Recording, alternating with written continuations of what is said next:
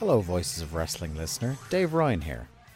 Have you ever wondered to yourself how many hidden gems are hidden away inside the last years of World Championship Wrestling? Have you ever asked yourself how many tenuous gags can be made about the name Mike Enos? And have you ever thought about what it sounds like for two Irishmen to interpret a very chaotic company through its B show? The answers to all this and more are just a click away. Check out Days of Thunder every second Thursday on the Voices of Wrestling podcast network.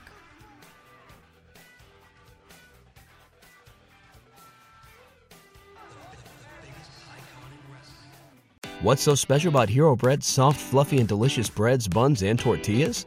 These ultra-low net-carb baked goods contain zero sugar, fewer calories, and more protein than the leading brands, and are high in fiber to support gut health. Shop now at Hero.co. This podcast is a member of the Voices of Wrestling Podcasting Network. Visit voicesofwrestling.com to hear the rest of our great podcasts, as well as show reviews, columns, opinions, and updates across the world of wrestling. To the highway in a brand new day. Over the rainbow, gotta let it go. So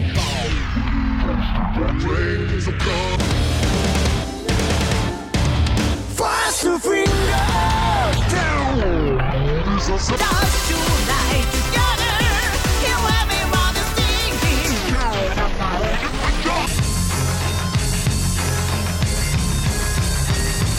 Ni看到我就怕，头皮发麻，我的手。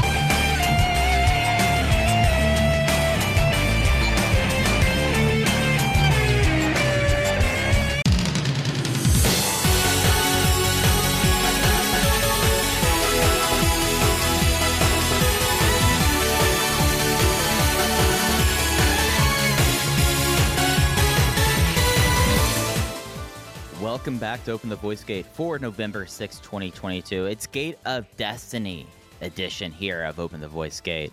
Yeah, we are members of the Voices of Wrestling Podcast Network. You can find us on the Voices of Wrestling podcast feed or our own dedicated podcast feed on all podcast platforms and applications. You can follow us on Twitter as long as Twitter exists at Open Voice Gate. If you would like to donate to the show, click the link in the show notes. It'll take you to our redcircle.com landing site. You click the red boxes to sponsor this podcast, and you can set up a one-time or recurring donation. No obligation whatsoever, but we would like to thank all of our previous donors. I'm one of your hosts. It's your old pal, Mike Spears, joined alongside, as always, Case Lowe. And Case, how are you feeling, buddy? You took the all-nighter path today. I took the wake-up early path, and I feel like our energy is pretty equal. Yeah, I got in a little bit of sleep before the show started and a little bit of sleep after the show. I'm feeling great. My only concern, and I don't want to spend a ton of time on this because we have a ton of Dragongate stuff to talk about. Moments before we started recording, I went to go trim my mustache and I trimmed it a little too short, and short vertically, not horizontally. I didn't give myself a Hitler by accident, but I was trying to take some off the top and I went a little too far, and I'm really, really self-conscious about it right now, to a point where I feel the need to mention it even though nobody can see me. Other than that, I'm doing very well. You know, podcasting is a visual medium, so I feel like you got to Cary Grant it. If it's coming down and that's the issues that you were trimming up top and you went a little too south. I mean, if it was good enough for Cary Grant, bring back the pencil-thin mustache, man. The problem is I was in a really good spot facial hair-wise. I've been looking very good lately. Things have been going very well for me. I've been walking around with a little bit more confidence than normal, and I just got a little too fine, and I'm starting to pay the price for it. So I will deal with that as soon as we're done here in terms of manifesting rapid hair growth on my upper lip. But to answer your question, I'm doing very well. I'm very excited to do an instant reaction to Gate of Destiny 2022. Yeah, so that is the theme of this week's show. We've been threatening the show for weeks now, and it's here. Gate of Destiny 2022 just went off air about 4 hours ago from Osaka, Japan. They were at Edion Arena, Osaka. Attendance, Case, I thought you set the perfect over-under. Little did I know that little old Dragongate over here was going to do 2208, smashing the over-under of 2,000. Look, this is an undoubted win. You know, New Japan, the prior day, they ran a much fuller capacity setup because they were doing clap crowds instead of cheering. New Japan put about 4,000 in the building, 4,006 to be exact. Dragongate with a 50% capacity mark, which I put the capacity of this Edion Arena Osaka venue at about 5,400.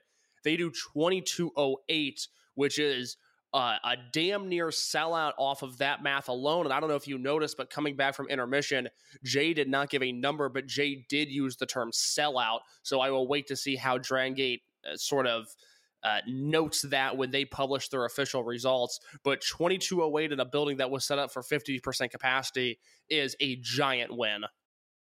Yeah, and it's something that the reason why I thought 2000 was a great number on Wednesday case was because last year's Gate of Destiny was 1600. So 2000, that's still like 125% increase. Now we're looking at this thing that they just completely smashed last year's when they were probably running a very similar configuration when you think about it. And that was with Yamato headlining again, but that time against BB Hulk. And I had to say, like, I was looking at the cards and I was like, all right, I think last year's card probably was more draw on paper, but this year, I mean, they just, I think one of the most bold moves they did was the way that they treated this Dreamgate storyline. And I think that the attendance today vindicated their big swing. There's no way to argue it or slant it in any possible way. In reality, I actually think Dragongate simply just hasn't been given the credit they deserve for what we'll put under an umbrella term as the D-Courage experiment. At the start of this year, that first Korakuen Hall show, you get Daya and Yoshioka coming together. Daya wins the Brave Gate early in the year. They win the Twin Gate belts together. They have that for the first half of the year. King of Gate comes in May. Yoshioka wins King of Gate, wins the Dream Gate in July. They go forward, and from August onwards, they've had Kakuta alongside with them, and now Daya has the Twin Gates with Kakuta. And that is what is pushing this promotion forward. You know, for as great as Ishin Ihashi is, or Ishin, as we will get to, for as great as Mochizuki Jr. is, this promotion is being driven by D-Courage right now. It was Yoshioka on top. I said from the moment that he won the Dreamgate belt, this guy's going to be good for business. He's been even better than I thought he would be. The Eita match in September popped a great number. And here versus Yamato, you know, we talked about it last week. Despite the fact that they only wrestled once before Yamato went off to America, they had one basically road to tag match before Yamato split for 6 weeks. This match felt really hot, and that was in part to Yamato having, I think you and I can both agree, a pretty successful stay in America, but also in Japan, Yoshioka just chugging along, doing his thing, having great matches, having great trios matches with Dai and Kakuta. This is such an undoubted success to where now they've got this little three-headed dragon where they can bank on these guys to headline all of their smaller shows as a trio. And we're seeing evidence month after month after month now that, hey, if you put Yoshioka at the top of your card, the people are going to come to see him. And it's something that I think, as this was the first far in advance announced Voices crowd, like, it was very clear, like, things that we have noticed, that we've talked to people, and of course I implicitly trust, like, people who go to the shows about this sort of stuff. But it was so nice at the end of this championship match that Yoshioka was getting out cheered, or he was out cheering Yamato, and just really, in a lot of ways, just like vindicates every bit of confidence that the company has put into D-Courage. The fact that it just completely, as soon as they got them in the belts, and as soon as they got out of their way, just let D-Courage do D-Courage. It's just everything. It's not been boom. I would say that this attendance done for Osaka is very noticeable, but it's something where I think that 6 month period that we were fretting about after Kobe World Weekend, we kind of need to put that to bed by now. I think we've seen enough now to know that the short term is just as bright as the long term for Dragongate. Looking at the show as one case, what was your big takeaway from this morning's Gate Destiny show? My big takeaway is something that Jay mentioned at the very end of the broadcast today, which is that in this promotion where you have 7 champions, 6 of them right now debuted after 2016 or later, and the exception in that group is Kai, who had obviously been around for quite some time before wrestling in Dragongate, but Kai was new to Dragongate circa 2018. So you have all of this new blood here. You know, Yamato was great, Dragon Kid was great, Naruki Doi was great, but it was so clear. If you turned off Dragongate after Champion Gate in Osaka Night 2 in 2020, when Doi beat Susumu to retain the belt, and we were doing Toryumon versus RED versus Dragongate, and you didn't see a second of anything that took place for the last 2.5 years, and you turned this show on, you would be slapped in the face with the hierarchy change that has taken place in this company. And it's not experimentation. It's not, we'll wait and see how this plays out. We are being hit with number after number after number that says this is a success, with the only blemish on that record being the universally panned June and July of this year. And as soon as they got out of that rough patch, as soon as Yoshioka got the belt, numbers went back up again. Numbers have only gone up as Yoshioka has been champion. I don't know if you noticed, Mike, but that Kobe Sambo Hall show that they ran on November 5th, the day before this Gate of Destiny show, was their second super no vacancy full house in Kobe Sambo Hall in back-to-back months. These guys are chugging along right now. Business feels hot, and it's, you know, we're a broken record at some point. We go, oh, the youth. But I feel like so often in wrestling, and it's the dreaded complacency of American promotions, where, again, you know, now I've got to deal with Jeff Jarrett on my TV again on a show that I like, even though Jeff Jarrett has been nothing but a failure for 25 years. I have to see this guy's face because nothing ever changes in American wrestling. It's the same people running it. It's the same booking patterns. It's the same decisions are made. And whenever there is a thrust of youth moved into the main event picture in any company, it is looked at as experimentation. It is looked at as a trial run. And more often than not, bookers go back to the guys that have been stars before. And Dragongate, I mean, God, SB Kento is starting to feel like a veteran on this roster. You've got 20-year-old Takuma Fujiwara. You've got Kaito Nagano. You've got all of these young champions who are successes at the box office. Like, they're just so loaded, and it's crazy. And this is obviously the podcast where we wave the flag harder than anybody else. You know, this is obviously the Dragongate podcast, and you and I have a reputation as being Dragongate guys. I just want somebody else to pay attention to it. Somebody else to go, wait a minute.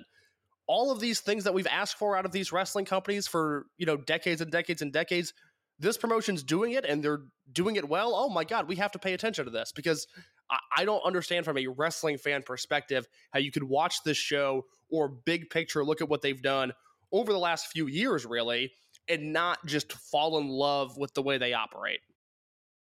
And it's something that, like, we live in the era of infinite choice. And I think that's, like, one of the overall beautiful things about wrestling is the ability to say, like, oh, I'm not digging what's being put out on USA or Turner, so I want to go see what else is going on. And I'd be like, hey, now this is a time where, unlike any other time, that basically on devices in our hands, we could get video feeds live from places across the world. And we have a company like Dragongate, which this Gate Destiny show, about 3.5 hours. It's not one of the super long shows, but Dragongate doesn't like keeping their big shows. They like keeping it at about that 3:30 window.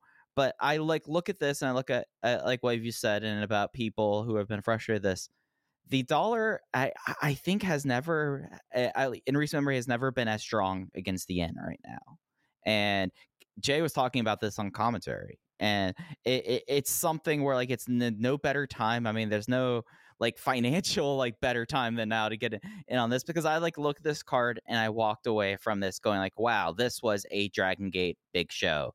This was worth my 1 month of subscription right there. And that's not even considering the other stuff that's going in for the network this month. I just, like, look at, like, my big takeaway walking away from Gate Destiny is, like, this is, like, the best time in recent memory to be a Dragongate fan. Like, I really do think that, like, just looking at how everything has evolved and changed, like how you said, like, if you went to March 2020 and be like, hey, here's the card for Gate Destiny in 2022, you'd be completely taken aback by it. But it's something that we read off these ages and these years experience, but at a certain point, it's just like a cacophony in our ears, because this is what this company is. It's not a surprise anymore that Ishinahashi was able to in one night become a made guy, because we've seen it now so many different times. And you look up and down the show, and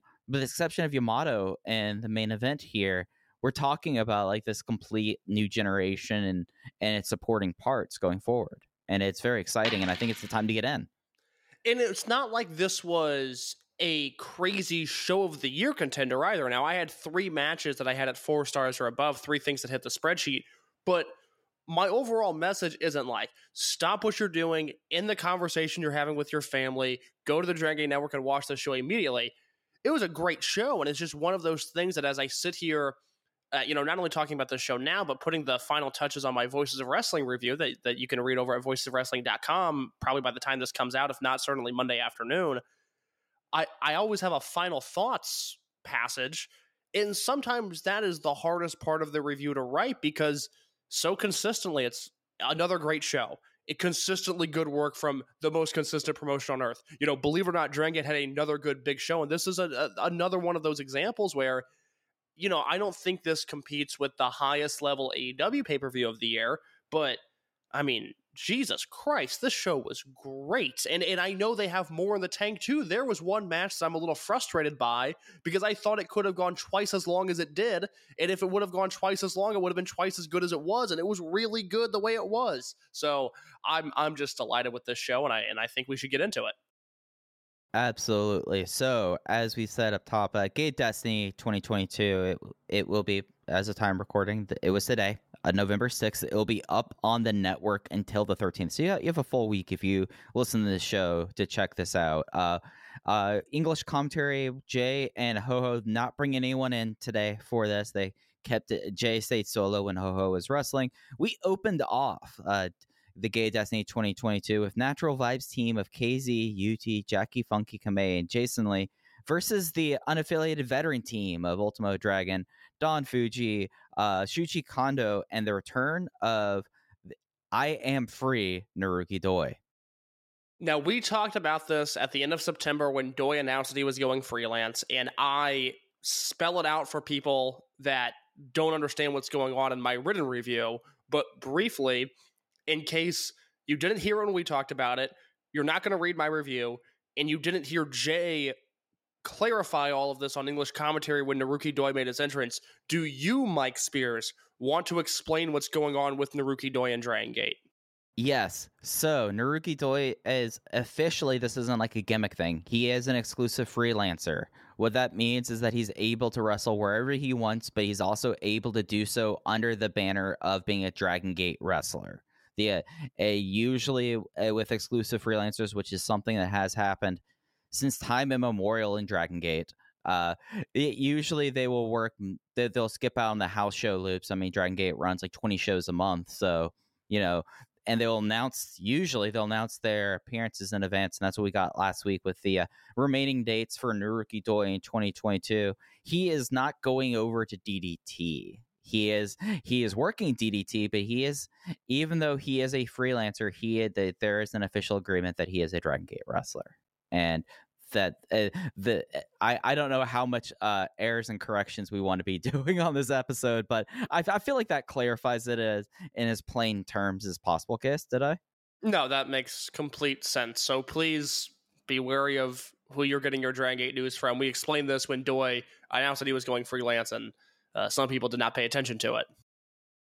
Yeah, so this was his first appearance. He took off October to heal up. If you follow him on social media, you have undoubtedly seen him advertising his physical training gym that he's opening up.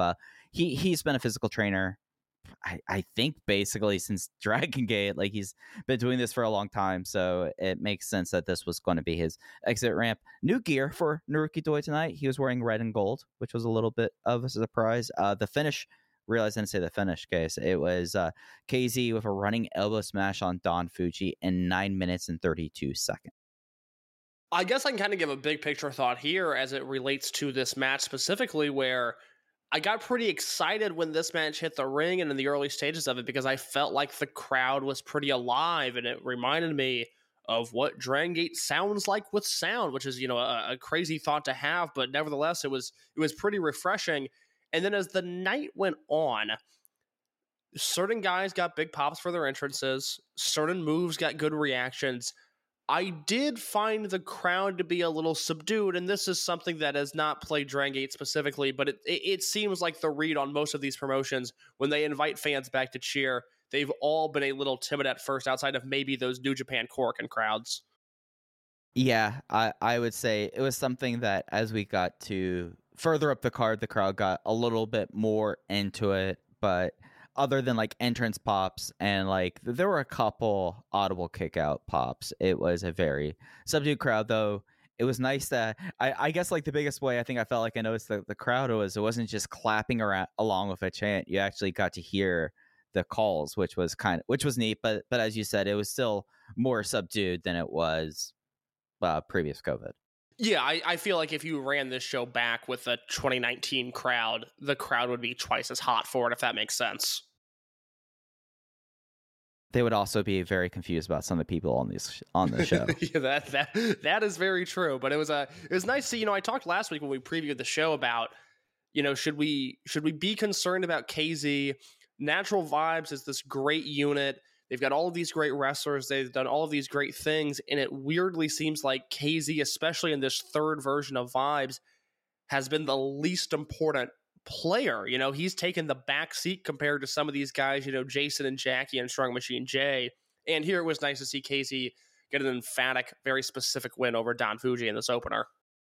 Yeah, like I figured that like for a KZ and something like this, he had a lot of title shots last year. If we're having this conversation this time next year, that's when I'll be like, maybe KZ's not in the plans anymore, but I don't feel that way. Did you know, real quick, did you know that this show in 2020 did 1885 for Eita versus KZ in the main event? I knew that they were down between 2020 and 2021, but I didn't realize that it was with that. Okay, they drew I think awful last year. That speaks to Eita is really, really over, and also this is a weird thing to say, but given the business restrictions that were put in place, Dragongate had a really good 2020. Like, that was a promotion. Again, we talked about this at the time, and we kind of felt insane given just the depressed state of the world, but then also how messy most of wrestling in 2020 was. You and I would come here on this podcast every week in 2020 and go, boom, another 4-star banger from Dragongate. Like, things are feeling very good in this promotion, and 1885 for that show. I mean, there are promotions now in 2022 that would kill for that number. Yeah, no, it's one of those things that even when I was just like using Korakuen as a control sample, the Dragongate's business, it did get hurt, but comparatively not as much, basically. But just like the fact that they dipped last year is the thing that now I'm kind of fixating on. Well, BB Hulk in a main event match in 2021. Yeah, I think that's what I said 12 months ago about this. But getting back to the opener, I thought it was like a fine little opener. I thought it was fun. It was kind of like, okay, of course, we have Natural Vibes kick off the show to try to get the crowd into it. And when you have one person on the team who looked hungover and didn't want to wrestle, what can you do? I thought Ultimo had a celebration the night before, okay? He got on the bullet train after a wedding. And we know our guy likes to, have a couple glasses of wine. Fascinating man. Absolutely fascinating man. I will say, I thought Naruki Doi looked really good. He's moving around quite well. That's something that for the rest of his appearances this year in Dragongate, I'm going to watch his DDT stuff, that mixtape, because I think his DDT stuff looks interesting. I'm really curious to see just simply how he moves around. And today I thought he moved around pretty well. Yeah, that was nice to see. There was a little thought in the back of my mind, is like, what if Naruki Doi just suddenly comes out as like a t-shirt guy? And there was a part of me case that I was like, oh no, it's Naruki Doi. It's what I've been seeing for the last 20 years. Yeah, Doi as a t-shirt guy would make me really sad. I don't want to see that. But didn't you have like a little bit of the thought cross your mind? for a second. Yeah, completely. Where it's like that's an interesting thought, because if like I'm thinking like if Genki's basically a t-shirt guy. Well, I guess he is a t-shirt guy. He wears the tank top. Never, bad example. I mean, Genki's basically been a t-shirt guy since the beginning. That's a horrible example. Possibly the worst example I could have chosen. If Don Fuji became a t-shirt guy, it'd be like, I get it. That's whatever. But something about Doi, like that would bum me out so much. Yeah, like he is the one that it would like specifically bum me out. Like Hulk became a t-shirt guy, and my thoughts was, yeah, we probably should have done that a couple of years ago. But seeing Doi like this, and yeah, he's going to run through pairs of gear that he can sell too, right? Oh God, yeah. Well, this, he's not tied down to a color anymore, so I expect Doi to just show up in a different pair of tights every time we see him wrestle for the rest of his career. And unlike Shun Skywalker 2019, we won't be going like, hey, a lot of gear there. You are a lot of gear on that paycheck. Shun spending his money like he's an NBA rookie, but just with different masks in 2019. Just different fringe on his wristband. A man out of control. Speaking about young men out of control, Case, our next match was young men with the veterans, as it was M3K's Yasushi Kanda with associate member Isha Nahashi defeating the unaffiliated veteran and rookie team of Genki Horiguchi and Kaito Nagano with a Komada-style choke slam on Nagano in 3 minutes and 43 seconds. In the post-match, Isha Nahashi officially joins M3K, requesting a t-shirt and putting it on. How about that little dive to the floor from Nagano where he springs up to the top rope and then does basically just a simple crossbody after that? But I thought that looked pretty nice. This kid's crisp as hell. Like, smooth for doing that. It's something, Case, did you see the splash that Saya Kamatani did earlier this week, knocking all the teeth out of Mina Shirakawa's face? Yes, yeah, I did. She has been doing dives like that for like the better part of 4 years. I have not gone through a match where she's doing like the running shoot or a Phoenix Splash that does not look crooked as all get out. Kaito Nagano, who has wrestled for 2 months, has a body control that puts her to shame. Yeah, the thing with these Dragongate wrestlers is that they are pretty good at what they do. Yeah, whenever I see Kamatani do stuff like this, it's like, oh yeah, I could tell who does not run that company. Yeah, Nagano's exciting. I mean, he's just one of those guys, and Dragongate gets this way with some of their youngsters where now he's the guy that I circle on every card and I go, okay, what's he gonna do here? Because he's normally very exciting. And he's of that stage of his career where he has to give 110% in every match that he's in. And I'm looking ahead, and it doesn't look like he's on this upcoming Cork and Hall show, which, we'll preview at the end of this show. But they could use a Kaito Nagano given some of the matches that are on this show. Jesus Christ. But also, it's a bit of a bummer because I really like seeing his show-to-show progression, and I would have liked for him to have that Cork and spotlight yet again. Yeah, I mean, I always go back to, like, in some of the unfun periods of the company that you could always pick out, like, a rookie to watch, like, on the undercard. But now we're at a time where it's like, oh, those rookies they usually would pick out to watch on the undercard, they're actually semi-main eventing. So it's something that's always been one of those things I've always really have enjoyed about it. And Nagano, it's something where he has the crowd connection. And that, for him doing flying at his size, I think that is like the most important thing for him, is to already get that, because we've seen, at least with like Minorita, that you can overcome your size very easily in this company if you're able to get that crowd connection. And Nagano as well in that way. More on Minorita in a second. Indeed, because after this case, did you have any more thoughts on the match too? No, I enjoyed the match. I enjoyed the finish, and I enjoyed Isha Nahashi joining M3K. Indeed. And now it's time for a touch football match of the night. On one side, we had Takashi Yoshida, Punch Tominaga, Yosuke Samurita, and Ho-Ho Loon. On the other side, Konamawa Ichikawa, Sachioko Boy, Problem Dragon, and our friend Gurken Mask. It was Yoshida falling back on the Ina Bauer German, pinning Sakura Ichikawa. I thought this was a touch football match that went a little long. I think this match went 2 minutes. It felt like it went a lot longer, Case. This match, let me find the exact time here, because I believe this match went in less than 2 minutes and 30 seconds. It's a little long. It was a little long there. 2 minutes, 30 seconds, a little long.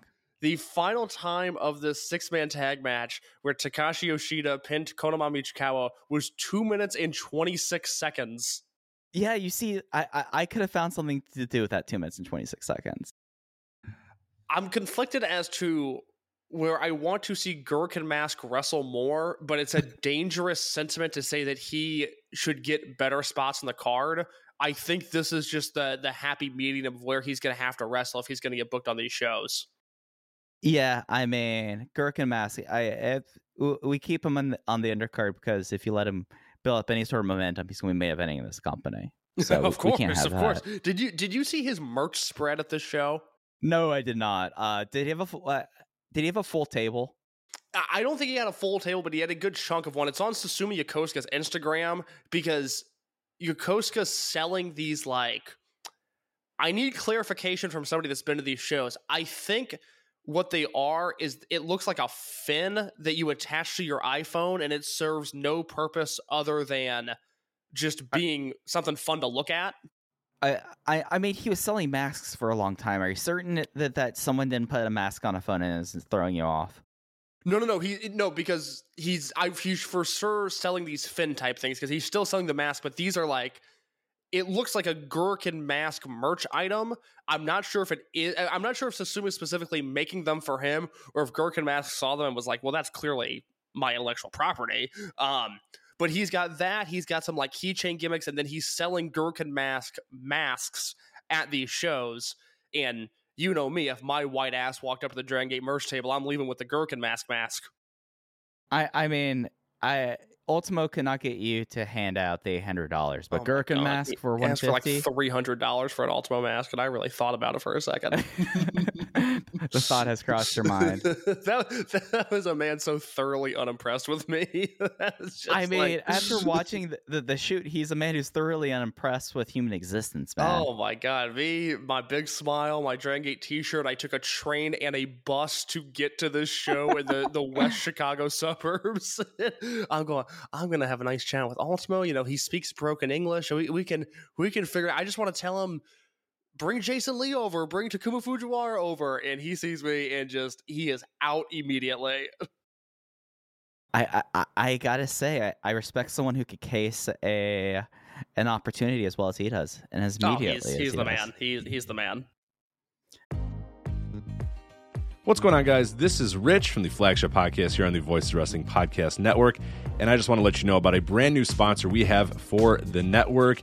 It's Eufy, and let me tell you a little bit about their newest product, the Eufy Video Smart E330. This isn't your everyday smart lock. This is a smart lock, a 2K camera, and a doorbell offering triple the security and triple the convenience. Instead of loading up your door with a bunch of different devices, you install one, and it takes care of everything in a complete package. It's not just about the home security, though. The Eufy Video Smart Lock E330 is also for convenience. No more worrying about losing keys. You can let each member of your family get a password. You can monitor their movement in and out of the house. You can keep an eye on your packages. You can check in on your house while you're away. There is so much you can do with this product. Best of all, it is easy to install and set up. All you need is a Phillips screwdriver. Leave that drill in the toolbox. The Eufy has keyless entry, a 0.3-second fingerprint recognition, a rechargeable battery with a 4-month lifespan, two-way audio from the lock, enhanced night vision, 24/7 customer support, and you'll love this, none of those pesky monthly fees. Eufy sent me a Smart Lock 330, and I've loved it so far. It allows me peace of mind when I'm at work or when I'm away on one of my patented vacations. Plus, it helps me keep track of deliveries to the house, saves me a trip back to the car if I just need to run in for something and I forgot my keys, and the two-way audio system works well for those unwanted guests at my front door. No, I do not need new siding or windows or a roof. Thank you, though. You can simply tell them you aren't interested from the comfort of your couch. Now, are you ready to ditch the others and join the Eufy revolution? Of course you are. Get started today by searching Eufy Video Lock on your search engine of choice. That's EUFY Video Lock, or visit eufyofficial.com/video lock to see how you can finally, once and for all, gain complete control of your door. Once again, that's EUFY Video Lock, eufyofficial.com/video lock. And we thank them for sponsoring the Voice of Wrestling Podcast Network. What's so special about Hero Bread's soft, fluffy, and delicious breads, buns, and tortillas? These ultra-low net-carb baked goods contain zero sugar, fewer calories, and more protein than the leading brands, and are high in fiber to support gut health. Shop now at hero.co. The last of the undercard non-major matches was a 3-on-2 handicap match. This was originally Kota Minoura and Benkei along with Minorita accompanying them versus BB Hulk and Diamante. But during last night's Royal Sambo at Kobe Sambo Hall, the BB Hulk decided he wanted to take on all three of them. So it was 3-on-2 Gold Class versus Zebrats. It was Hulk winning with the first flash on Minorita in 8 minutes.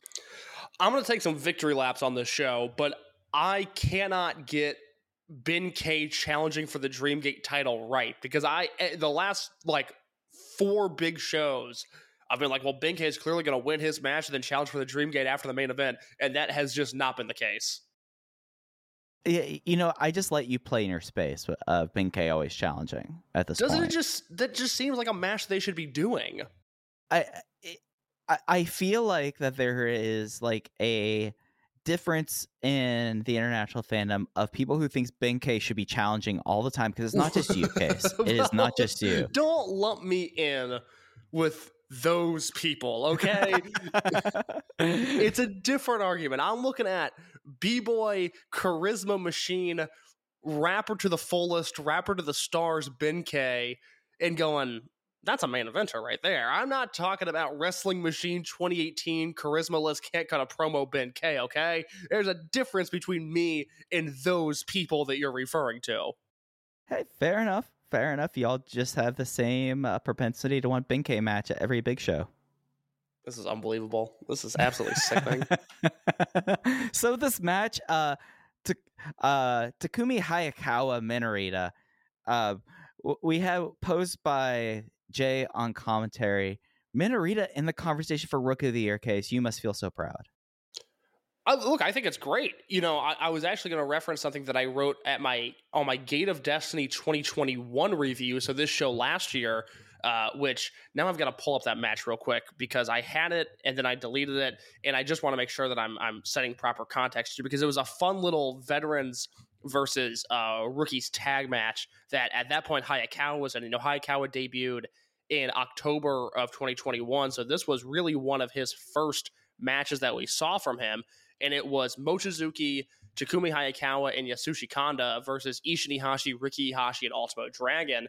And in my review, I wrote, and I quote, he being Hayakawa, he stands roughly 5'1", making him the shortest wrestler on a roster full of small guys. I expressed my concern for him on the most recent Open the Voice Gate podcast. No doubt about it, his debut showed off how technically sound he was, something that will only progress with more experience. I was wary of if he could ever project in a way that he needed to, though. Could he present himself in a way that made his size a benefit and not a detraction? End quote. And a year later, boy oh boy, has Minorita made his size a benefit and not a detraction. I mean, he got one of the loudest reactions of the night. That's something that Ho-Ho was sure to point out on commentary. Yeah, it is something that the best thing to happen for anyone who's been around Gold Class was Minorita getting to play within the space. And it's something that in this match, this was the Minorita match we've been talking about for the last few weeks, but it was just put on a big stage here, and I was very close to going notebook on this because I thought that the work here with Minorita was phenomenal throughout it. Well, add it to the list of Diamante singles matches that I want to see. I mean, the greatest thing that Dragongate could give me at this point is a Diamante singles match trial series where it's, him versus Fujiwara again, it's him versus Minorita, it's him versus Nagano, and it all builds up to that. I not only want Benkei versus Yuki Yoshioka, I want Diamante versus Yuki Yoshioka, because the stuff between Minorita and Diamante to start this match, ending with the Diamante powerbomb on the floor, was all such terrific stuff. That was just disgusting. It was just a murder. Disgusting. It was so brutal. Oh my God. it was something that, so the spot was Minorita was going for a flying Tijeras from the outside to the floor, and Diamante just picked him up in one flat motion. It wasn't even that he drove him with force. He just like dropped him. Like it was one of those power bombs. It was gross. I loved it. Yeah, Minorita took a disgusting flat back bump to the floor. There was no power bomb, elbows first, lessen the blow a little bit. This was him taking the full force of this power bomb to the outside. Just full blown squish. Like that's what it was. And after that, it was just it was something that, like, watching this, I was like, is it possible that one person's performance alone can make this into a book match? Like, I was starting to think this by the closing stages, and I liked how abrupt BB Hulk just went, nope, first flash, we're out of here. I thought it all worked so well given Minorita's character. I was not as high on it as you were, but I feel like I was as high on Minorita's individual performance. And to go back to what you brought up when we started talking about this match of, Jay talking about Minorita being Rookie of the Year, the only flaw with Minorita is that he's not named Takuma Fujiwara. I mean, for a rookie in professional wrestling, a full year of his existence, he could have done nothing more. It's just he's dealing with a prodigy and had Mochizuki Jr. on his tail. Right when it seemed like Minorita really got hot was when Mochizuki Jr. was injected into the company. So he had Fujiwara getting the early hype. He had Sato in the middle there, the winter months sort of stealing a little bit of that buzz. And then right when Fujiwara left and, Minorita rubbed his hands together and said, okay, I'm single-handedly going to save Gold Class, Mochizuki Jr. came in and our eyes diverted there instead of being on Minorita, which is, again, no fault of his own. He's in a bubble there with Fujiwara and Mochizuki Jr. and Ishin Ihashi as well, I guess we should mention, these generational all-time rookies, and through no fault of his own, he's going to fall out of Rookie of the Year contention, but he's been phenomenal. It's what we talked about a month ago.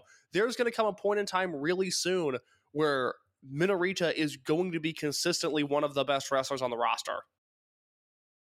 Yeah, and it's something that's going to be really, really fun and exciting to see. After that, we had our last non-title match. This was a special singles match, Eita versus the returning Takuma Fujiwara. Eita won in 9 minutes and 52 seconds with an Imperial Uno. And Case, I'm just going to give you the floor because I feel like you need to speak from the heart about this. What's funny is that I'm not going to speak from the heart. I'm going to speak from Striga's Twitter account from the Eastern Lariat podcast, because I have spent a year now, talking about and writing about Fujiwara, and I think I've probably talked about him more than most. And there's been a million different ways that I've described him, a million different comparisons that I've wanted to make. Ultimately, Striga said it better than anybody else to a point where I can't paraphrase it. I can't say, oh, I saw something that was along the lines of this. I have to read it verbatim, and I have to give Striga credit because he's a brilliant mind when it comes to discussing Japanese wrestling. Is that he said while watching this match, Takuma Fujiwara moves like he has never done anything else but wrestling. And I've never read a truer statement. I mean, this is just a guy who was born to do this. I've never seen anybody like him before. It's something that, like, you catch yourself, like, in a match like this, where he just, like the Arabian Press, where he just has, like, these instances of precociousness where it's not like with some younger wrestlers, and especially some younger high flyers, where you could kind of see them connect the dots and be like, all right, now I'm doing this, now I'm doing this. No, it's one fluid motion. It's as if, like, he was just, like, not it's like he's not a human. It's like he's just a robot that reacts, and it's like the perfect reaction to this thing would be do a flying Arabian Press, just smooth movement and doing that. It's something remarkable. And I think Striga, like, dead on, like, this is someone who it seems that all 20 years of his life have been devoted to this. It's I guess, like, my like one kind of thing that I was kind of surprised that this didn't happen whatsoever, other than, like, the most, like, tenuous form of crowd brawling. This was not a sleaze fest whatsoever where it really could have been. This was more of an ass kicking. No, and I thought Fujiwara got way more than I expected. I mean, this match starts with Fujiwara hitting a Michinoku driver and then that like sit out Razor's Edge facebuster. And as the match progressed, you know, he does the Arabian press, he does the Fosbury flop, he does the springboard Firebird splash. And just because the goalposts on Fujiwara are just different than everybody else's. This is a kid that is in advanced placement classes when everybody else is in remedial English. I started going, wait, are they going to put him over here? Like, that was a legitimate thought that I had, because it was way more of a Fujiwara match than it was an Eita match, and Fujiwara got way more offense in than I thought he was going to. Yeah, he's a young Sheldon, I think we have to acknowledge. Like, it's just because, like, you did have that thought go through your head that, like, oh yeah, no, he's just going to bull rush him. He's just basically, there was a second there where I thought he might squash him. After that, that Razor's Edge, there was like a 30-second period where I just thought he was going to hit one more big move and pin Eita, and I was going to combust. I was going to evaporate into thin air in my apartment if that would have happened. There was a report on the north side of Chicago at approximately 4 a.m. Central Standard Time that a man has spontaneously combust. It would have been. I mean, I wouldn't have known. I would have known how to react to that, and I thought it was a real possibility for a second. And even the way that Eita wins this match. So Fujiwara they go for the Paro-style leg sweep on the turnbuckle, but it's actually he hits the back of the head against the top turnbuckle, not against the ring mat. So he bounces back up because he's 20 and you can't kill a 20-year-old. And he was starting to fire away. He has a nice flying knee, by the way. And then out of nowhere, Eita goes Imperial Uno, I'm done with this kid. I'm not having this anymore. And it was something that was like done. It was somehow a desperation like KO that made perfect sense. It's like, yeah, no, when Eita clocks people with his super kick, that's it. And he saved it in his arsenal for this one moment to get this. You can almost like see like his thought process in his head going like, okay, this prodigious fuck, I'm done with you now. We're done here. And I love that kind of moment. Like, that's the way that, unless it was going to be Takuma Fujiwara bleeding all over the place, the fact that it just takes like this is my get out of jail card to get out of here. I thought that was really, I feel like that accomplished a lot in this match in a way. The finish was simultaneously awesome and incredibly disappointing, because this was the match I was referring to earlier where this should have gone twice as long. I mean, it went almost 10 minutes, and at no point was I ready for a finish. I didn't think they were in the finishing stretch. I wasn't geared up for a pinfall unless it was Fujiwara on Eita. And you're exactly right. It was super effective. Eita just got sick of this kid's shit, kicked him in the face, and moved on with his life. But I wanted this match to be twice as long as it was. And it's something now. Like, another reason why I love this finish, because I'm completely with you. Like, when we get a special singles match on these shows, we wanted to have some meat on that bone. Like, I want to hear a 10-minute call. We didn't get 10 minutes. Like 15. Could we make do with 15 minutes of this match? I feel like we can negotiate from 15 as a starting point. I would have been okay with that, yes. Okay. But like you have this finish that was done in such a way that afterwards Eita was like, all right, kid, you managed to, hey, you gave me a tough fight here. And now the next time I see Takuma Fujiwara and Eita cross the ring from each other, my first reaction is going to be is like, does Fujiwara see the super kick coming? And that's going to instantly now become a bonus storyline to any interaction they have. And that's great. It does seem like this is, you have the obvious parallels of Eita going to Mexico and then returning and wrestling Dragongate at this show 10 years ago. And now you got Fujiwara going to Mexico and then wrestling Eita on this show in 2022. It seems like this could be a generational divide that we see grow and prosper. They're teaming on the Cork and Hall show, which I think is really interesting. This is not the last Eita Fujiwara stuff that we see. This little short run he's got in Japan here, it would be great. And this is pie in the sky thinking. I mean, this is borderline conspiracy theorist level of thought. But that elusive Eita babyface turn that I'm waiting for could and quite frankly should be done through the lens of him forming a unit with Takuma Fujiwara when Fujiwara returns from Mexico. Yeah, and there's all that commonality with like millennials forming right as Eita came in there, like that. As soon as you started talking, I was like, I think I know where Case is going to go with this. 2023 Eita Takuma Fujiwara unit. Yep, nope, I'm totally on board. This was also, I want to be sure I mention this, a really strong performance from the English commentary table. I thought Jay, this is why I love Jay and why I like his commentary so much is, yes, he's incredibly funny. I pop big for the more insider stuff that he was saying throughout the show in terms of fact checking and whatnot. But the backstory of Eita going to Mexico, Eita living with Dukai, Eita just being good at everything, Eita being able to do everything, and how, that's so similar to where Fujiwara's at. It's why Dragongate has invested in English commentary, because to me, that makes it all worth it. Thought he and Ho-Ho were really, really good in this match. Yeah, and it's something that, like, going back to, like, the Eita and Fujiwara of it, it's like, all right, so who is, like is Nishikawa, like, staring daggers into Fujiwara right now? Is that happening in Australia, maybe? And, by Jay saying that, like, the gears are moving because we have seen played out on screen, like, how these excursions can go for people. I mean, Shun and Yuki Yoshioka right there. So I'd like that sort of flavor. I think adds a lot to it. Let me ask you from a dorky star rating perspective what you gave this. 4 flat.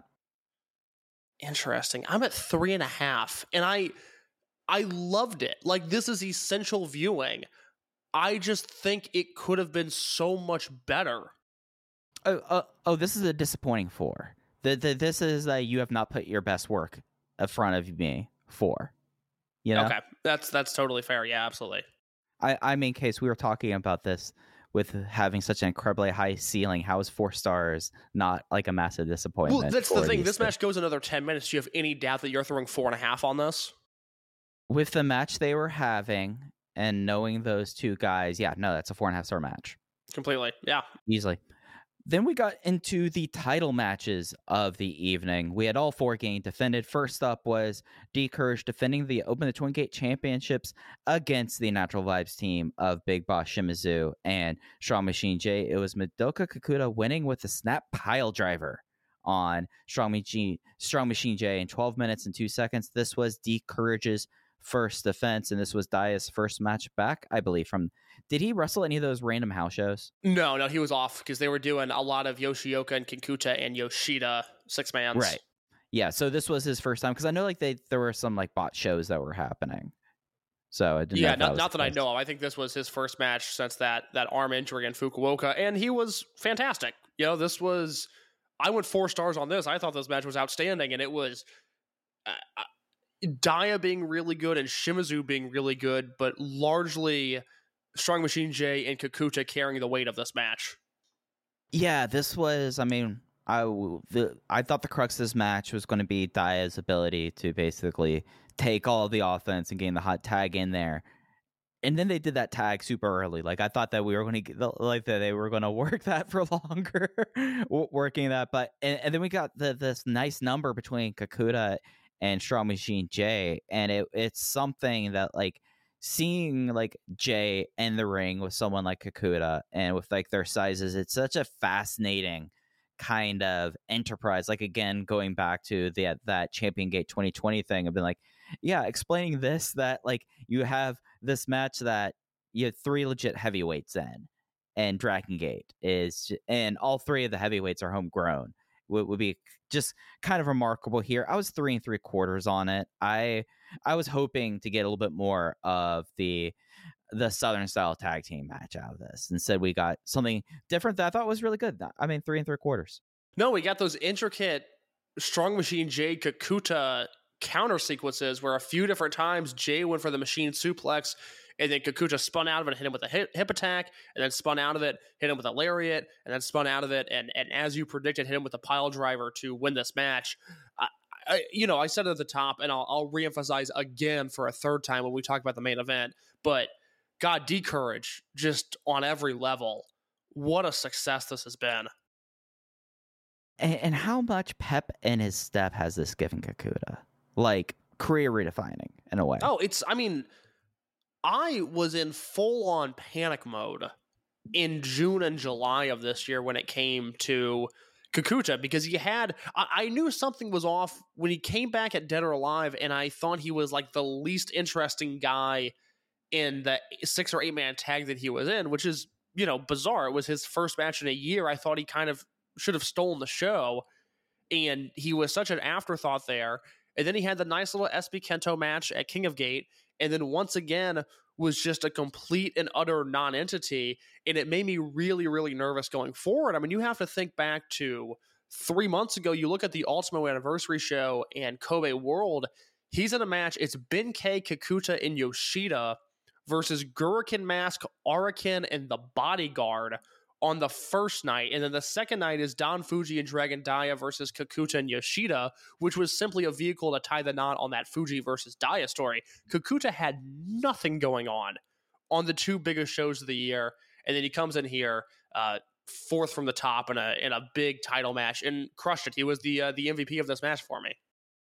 It's just something that it's just such a phenomenal thing to see how well he's just grown into this thing. I mean, he's ended up being like one of the more primary mic workers out of the group with the Dreamgate champion in there, and it doesn't feel out of place at all. We're approaching the end of the year. We're approaching FSM 50 season, and some people do the like sort of anonymous gimmick, and I'm not knocking them at all, but I'm very public about voting in that, who I'm voting for, and my thought process behind it, because it's a project that I'm happy to be a part of and that I really like doing. And my list, because I'm me and my interest, I have about 10 to 15 Dragongate guys on my ballot every year. And this year, you're obviously, I'm going to have, Jason Lee and Kamei and Dia and Yoshioka, and Yamato's probably going to get on there, and Diamante and Shun are going to be there. And based off the work he's done over the last few months, I'm not saying Kakuta's a top 50 wrestler in the world, but when Kakuta's on, he certainly wrestles like a top 50 wrestler in the world. Yeah, I guess with SFM 50, then you have to hold in like the other 6 months out of the year against them, sadly. I will say right now, I will be voting for Takuma Fujiwara, and I will be voting for Takuma Fujiwara very, very high as well. Are we talking top 25? Do you think he's going to make a top half of your list? I am saying top 25 is a very real possibility. Again, the thing with me is that I am obsessed with Fujiwara's work in Mexico, and I think he's had one match that I went spreadsheet on from his time in Mexico, which was one of his first matches there, is that 5-way big lucha match. It was like him and Estrella and Radioactivo and a few other guys, which was just like a fun scramble. It was just a scramble match done right. But every time I watch him in Mexico, again, it's going back to that thing of it looks like the only thing he's ever done is wrestle. He just soaked up what it is to be a foreigner in Mexico so quickly in a way that, SB Kento has been good, but SB Kento hasn't been that good in Mexico, and Estrella was good, but Estrella was nowhere near that good in Mexico. And, you put him in the ring with Junta from Noah, and I always laugh. I say it's like watching him do lucha at gunpoint because he looks so uncomfortable with whatever he does when he's in the ring with somebody in Mexico. In Fujiwara, you would just think this is, like a Dukai or an Eita, somebody that packed up their bags and said, I'm going to be a Lucha Libre superstar, and this isn't just some learning excursion for him. So that Mexico work actually really helps his case for me. Yeah, he's had like one of the more fascinating rookie years in recent times. Like it's hard for me to be like, oh yeah, no, this guy has 2 completely different catalogs that should put him in the conversation, and he's 20, and he debuted a month before this year started. Yeah, I think that's important to note, and I'll talk about this more with you, and then if there's any audio that comes of SFM 50 this year. But I feel like I have to make that clear that his trip to Mexico was beneficial in my mind when it comes to him being one of the best wrestlers in the world, not a detraction. Nah, I'm totally with you on that. The Bravegate match was the next title match. It was Hyo defending against Dragon Kid. Hyo made his third successful defense with a wrist clutch backdrop suplex hold. I'm going to pass the ball to you here. This is your guy. You've been Hyo fan since day number one. I would love to know your thoughts on this match. I think Hyo is one of the more fascinating wrestlers to come out of Dragon Gate in the last decade. And I think we're finally now, it took him a while to get started. It took him really until he turned heel for him to kind of like put it together here. I just will say I went 4 on this. This was not my match of the night, but it was very close to it. I thought that for someone who has to have this kind of match with Dragon Kid, he knocked it out of the park in my mind. It's something that, Case, how many times do you think we have seen some sort of Bravegate match that's around Dragon Kid? That's the idea of whoever is fighting Dragon Kid, be it a champion defending against him or someone trying to take a title from him. How many of those matches would you say have been based around the concept of Dragon Kid being like the totem of the Bravegate division? It's interesting. Although Hyo and the wrestler that I'm about to name are nothing alike, this match was very, very similar to Hyo versus Flamita from Kobe World 2014, which if you've listened to this show for any length of time, it's a match I reference constantly because Flamita's career was entirely made by Flamita versus Susumu that year, Dead or Alive, but Flamita's star power in Dragon Gate, I always feel, was cemented by that Dragon Kid match, where it was worked much slower than people would expect. Flamita kicked out of the Ultra Hurricane Rana just like Hyo did here, and in the end, Flamita won in a very emphatic and very definitive way, which I would say Hyo did here. In Hyo's way. Yes, because there was Z-Brat's interference, but that pinfall was a 1-2-3 in the middle of the goddamn ring. Yeah, and he's been using this wrist clutch backdrop driver for this whole entire tournament run. It's turned into like a nasty hold for him because for a while, like he had, remember the saber? Like that, yes. Like those, and then it was like he was doing a TKO as a finish. He had the top rope senton, which he still does, but I think it was someone pulled him aside and was like, hey, do you really want to be doing this for 20 years, this one move? Do you want your hips to do that?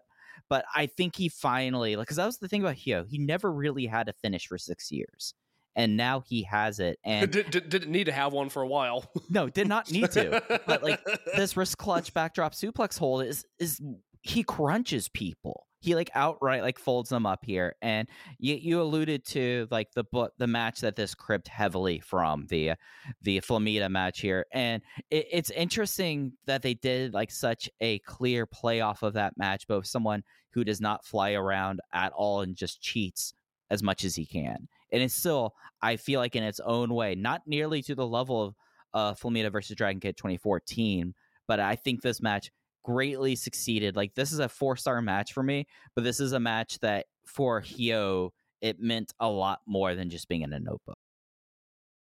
Interesting. I was not sure. We haven't talked about the show. I have no idea what you think of any of these matches. I was not worried, but I started to feel like maybe you might be down on this, which I was not. I had this at 3 3/4. I will say, and fair warning to anybody that's listening to this before they watch the show, this match takes a second to get going. I was just about out on this completely when they teased the Cristo spot. I thought that was a great submission tease. And then from there, the match really gets going. And Hyo was just so excellent. I mean, this has become his style in the same way that we talked about, the Dragongate house style, and then there's the Dreamgate house style.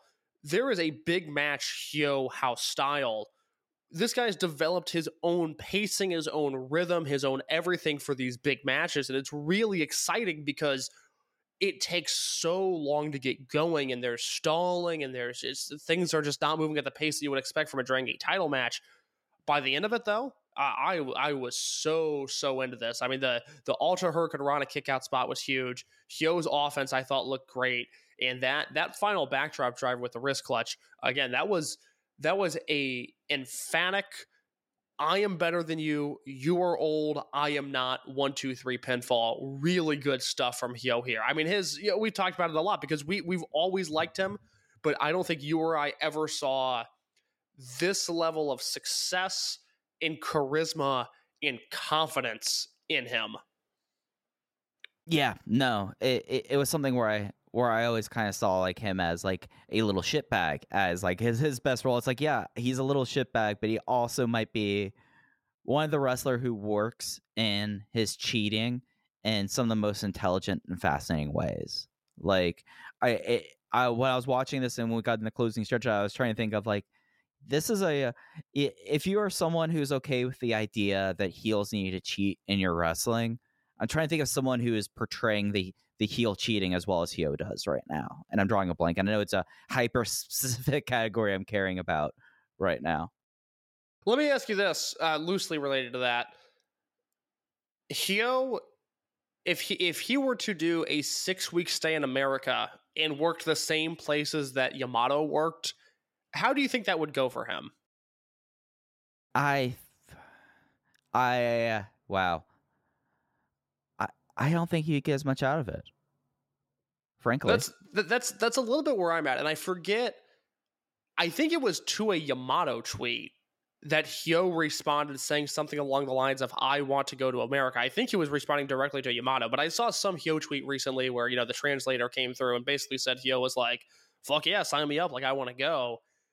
And I'm just so curious as to what that would look like, because he's gotten this far because of unrelenting charisma. He's talked his way into so many big moments and has talked his way into, in storyline, changing the face of this promotion at times, with unit shakeups and unit disbands matches and whatnot. He entered the Toryumon generation because of a promo that he cut.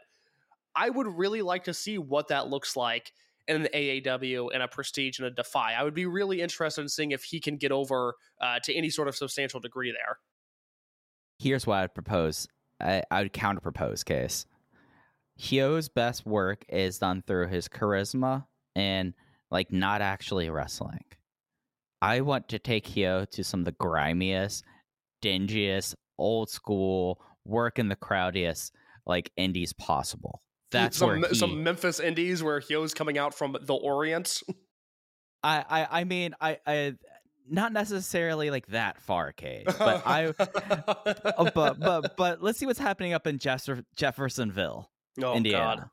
God. Like that's if we're talking about like someone who could like learn and pick up stuff like this, like yeah, getting over an AAW and Prestige is an interesting proposition that you're laying out there, and it's something that I think that we've seen a lot, at least like, and I don't want to go 1-to-1. SB Kento got over immediately, like with these crowds. So I think Hyo probably could find a way better here. than I thought he would in some cases too.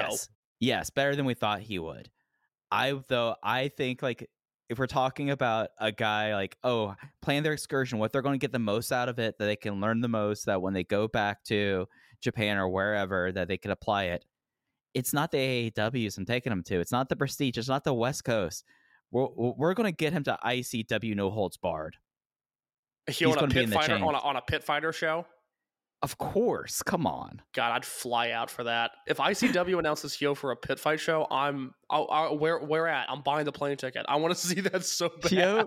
Hyo versus Justin Kyle. Hyo versus Matt Tremont in a warehouse in Tampa. All right. Southwest goes to Tampa. Let's go. But Case, am I wrong about this? Like, it's an insane idea. I mean, look, I don't know who is in Hyo's ears and what their long-term plans for him are, but if I had any sort of influence in his life, I would be making sure that he knows that he's studying either English or Spanish, and I think you and I both know just from who he hangs around with that he at least probably speaks some sort of broken Spanish, but his peak seems like it's him in a foreign country being like a cheap heat heel. I mean, that's what I want to see more than anything. It's a literal language barrier that is preventing him from reaching what is probably his greatest potential. Which is being in the junkyard zone of 23. Oh, God. All right. I mean, shit, think about right. it. Yeah. Take a second. It sounds... Can't he just work DTU? I like DTU. I would watch that. I don't want to watch Zona. Yeah, but Zona's kind of the place. I'm not wrong. Unfortunately, you're right. Unfortunately, Hyo's excursion is going to the junkyard. That's a real bummer. Is it? Yes, it is. Yes, it is. Yeah, I guess it is. I want him to not fear for his life as he's working a date. Yeah, I would not want to like send them there without their shots. So no, absolutely full vaccination required. Either full vaccination or no vaccination should be the Zona policy. You can't have some of those things. It's either an all or nothing. Nah, they basically just like, why don't they have like why have they not had like a tetanus death match at Zona, like with like needles with tetanus shots in it? That just sounds like Phil Schneider's match of the year. That sounds like something on Sagu Nikita that I'm gonna. That was your match of the year. Weird. I heard 0 other people talk about it. Oh, your number 2 was an NWA Empire War Games match. Weird. I don't think that exists. Case, you know what did it? You know who did exist though? Who's that? That is Masked Z in our semi-main event for the Open the Triangle Gate Championship. It was M3K, Masaki Mochizuki, Susumu Mochizuki, and Mochizuki Jr. defending against Z-Bratz, Kai, the returning Shun Skywalker, and Masked Z. As soon as the match started, Masked Z unmasked himself. He came out basically in like a skin tight mask that had the Z-Bratz logo on it and just a black shirt and a hood. It looked like he might have been wearing Diamante's shirt. Yeah, it actually straight up looked like that. He was like, hey, I need to have something to put over my body. But he unmasked and uncovered himself to reveal that Ishin Hashi is not joining M3K. Instead, he is a full member of Z-Bratz. Ishin won the match, submitting Mochizuki Jr. with the Alcatraz choke. After the show on social media, Ishin put out a tweet that he is abandoning the Hashi name, and you call him Ishin all caps. I should know, and maybe I'm confused in my head, but Ishin won this match with the Taz mission, not the Alcatraz. I believe there was a difference in those submissions. They were calling it Alcatraz Taz mission on commentary. The official thing on the Dragongate social media lists it as an Alcatraz. So I will go with that then. So forgive me for attempting to correct you, but I will be taking my victory lap here. Shame on anybody that gets Dragongate coverage from anywhere else. Straight up, I have been so right about the Triangle Gate scene this year, which has been, if you remember to the spring, this was the powder keg of, made up Nozawa problems. The belt was transferring hands, 0 defenses. My only blemish is that when Gold Class won it in March, I thought they would get the run that M3K had because I thought they would be doing something very specific with Minoura. Gold Class loses in their first defense, 0 defenses. Peros makes 1 defense on a house show in a fucking great match against Natural Vibes. June 26th, maybe the best match of Nozawa's entire career. He and Strong Machine J in a mask-ripping, blood-induced Triangle Gate affair. And then it goes to Kobe World. I said M3K is clearly winning. This is going to be Mochizuki Jr.'s elevation. That's exactly what happened.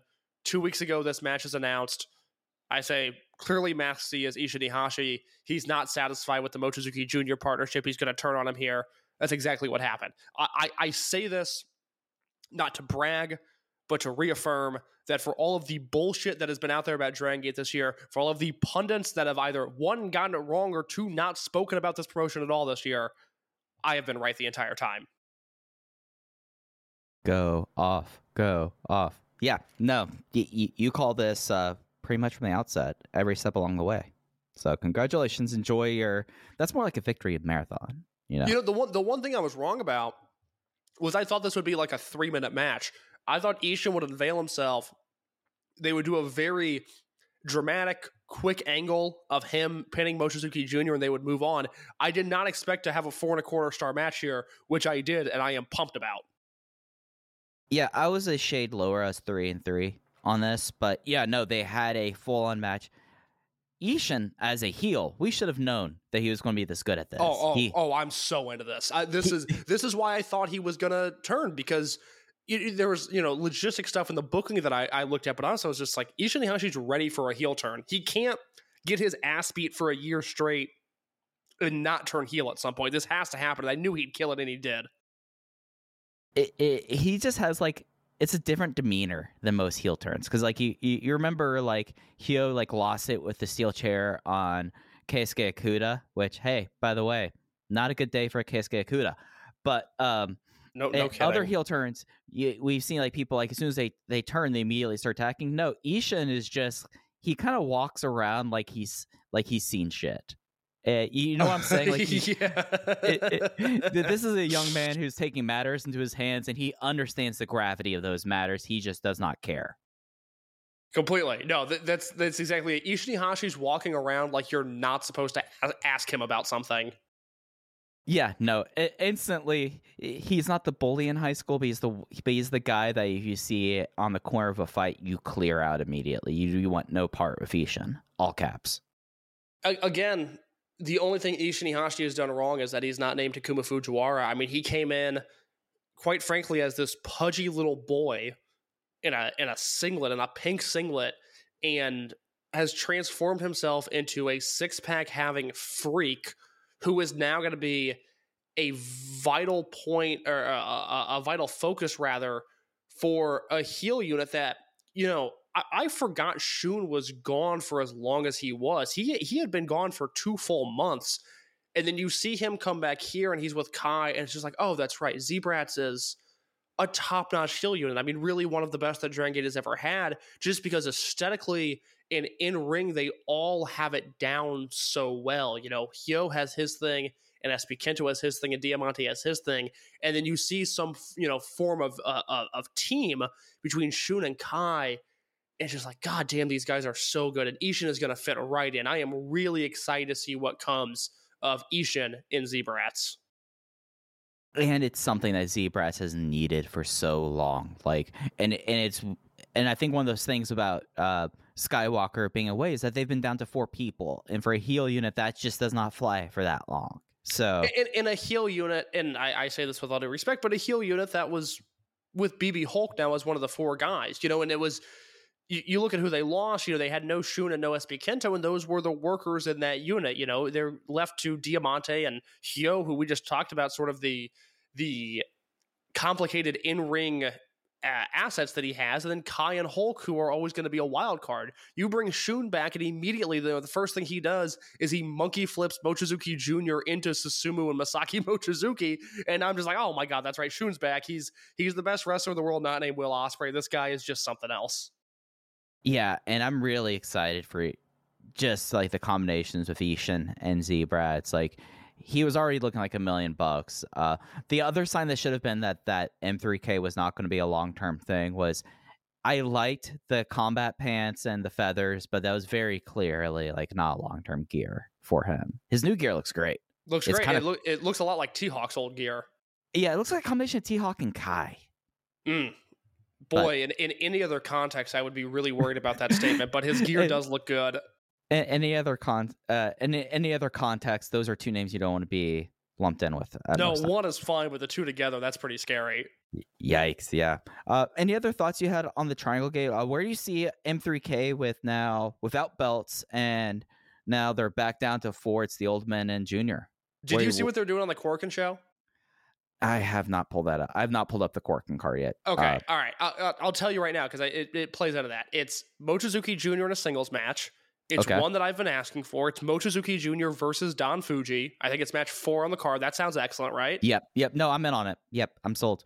And then I believe the semi-main event, it's late on the card, I think it's the semi-main, is Mochizuki and Kanda against Daya, Kakuta, and Yoshioka. Well, they're just going to try to be just all heat machines, are they? I'm telling you, M3K is not dead.